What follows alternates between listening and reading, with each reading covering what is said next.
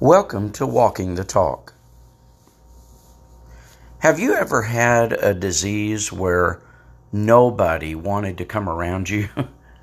Have you ever had people talk rudely to you because you exposed them, albeit unintentionally?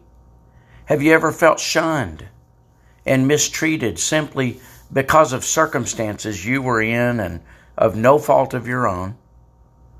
That has happened to me, actually, in our family. We had a child one time who contracted a skin disease, not life-threatening or even of extreme concern, but serious enough to be treated, and of course, it was contagious.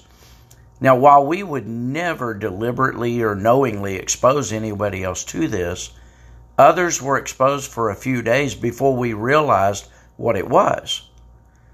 And so we spent several days isolating all the children, deep cleaning the house, lots of bleach, and treating the infection aggressively. And at this stage, once we did that, it began to heal, and nobody else in the family had been infected.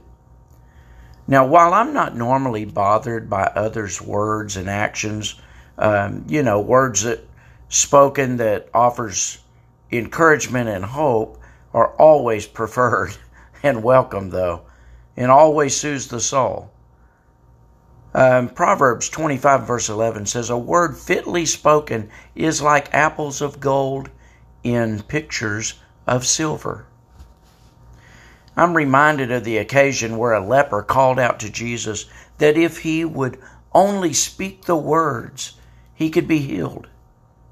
And Jesus, not only with his words, but with a touch that was forbidden by culture and the Jewish law, he reached out in compassion, touched the man, and healed the man.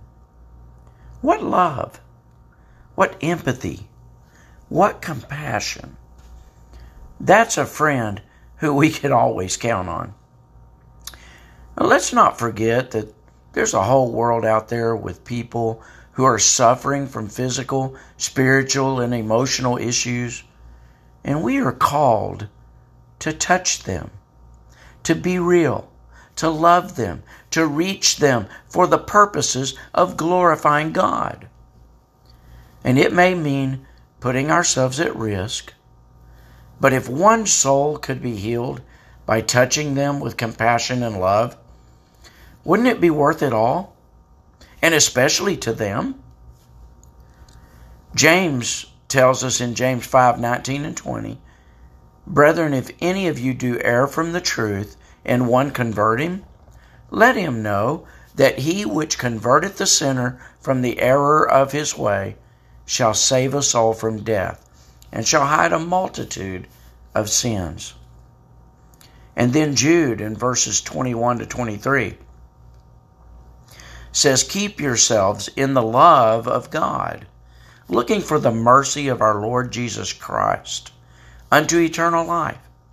And of some have compassion, making a difference, and others save with fear, pulling them out of the fire, hating even the garment spotted by the flesh."